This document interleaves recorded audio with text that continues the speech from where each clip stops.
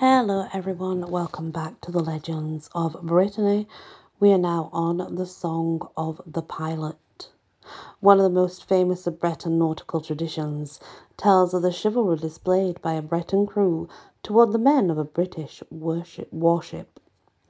During the American War of Independence, much enthusiasm was excited in France in connection with the valiant struggle for liberty in which the American colonies were engaged.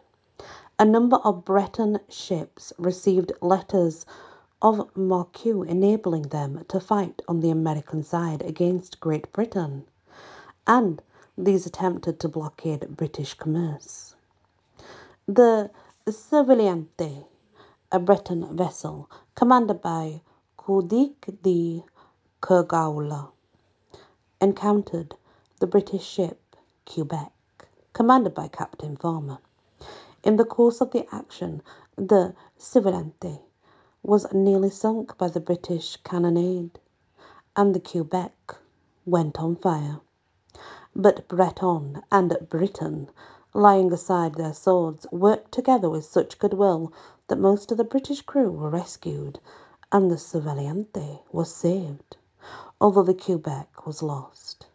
And this notwithstanding that nearly every man of both crews had been wounded in the fighting.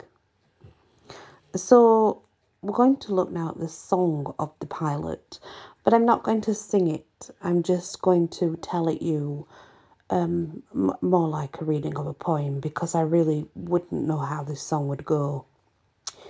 Yo ho, ye men of Sulniac, we ship today at Venice. We sail upon a glorious track to seek an Englishman. Our saucy sloop, the Savante, must keep the seaways clear. From Ushant in the north to Nantes, aboard her, time near. See, yonder is the British craft that seeks to break blockade. St. George's banner floats abaft her lowering colonnade. A flash and lo, her thunder speaks, her iron tempest it does fly.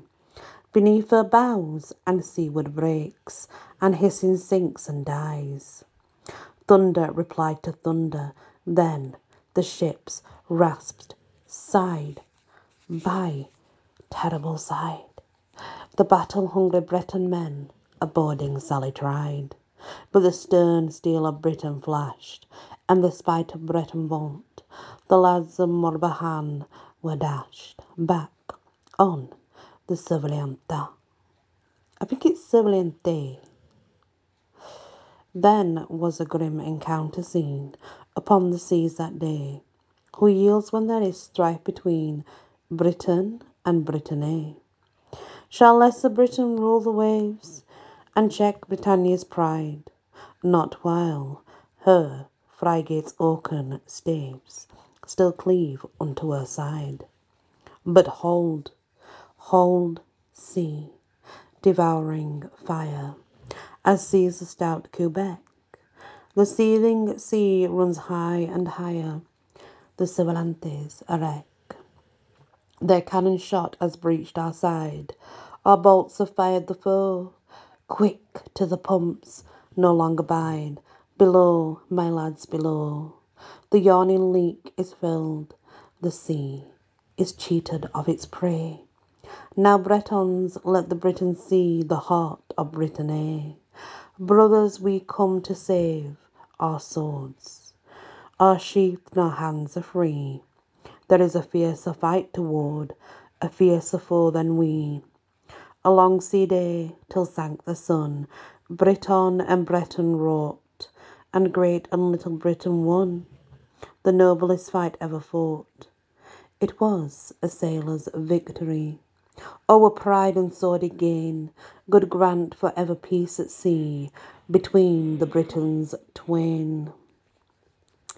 I like that, it's very cool indeed. Very interesting.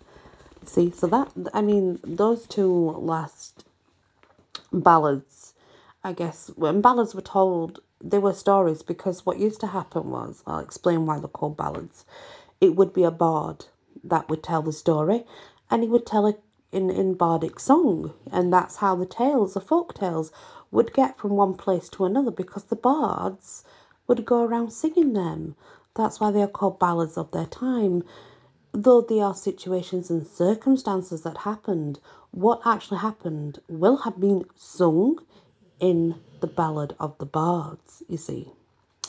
So everything comes out as a ballad. Every folk story will have started with its own song. If it's well known enough, if it's famous enough, then the bard would definitely seek to do it justice by singing about it. It's a well-known thing that happened back then.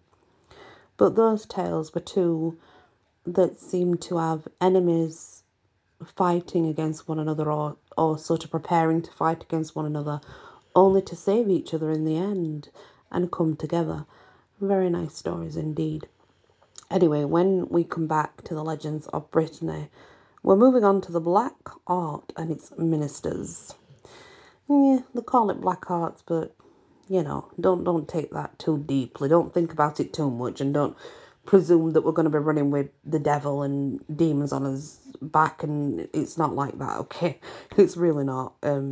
It's just a way that it's worded, I guess. But don't think about it too much in the dramatic ways as what you would perceive that to be. Thank you for listening to this episode, and many blessings.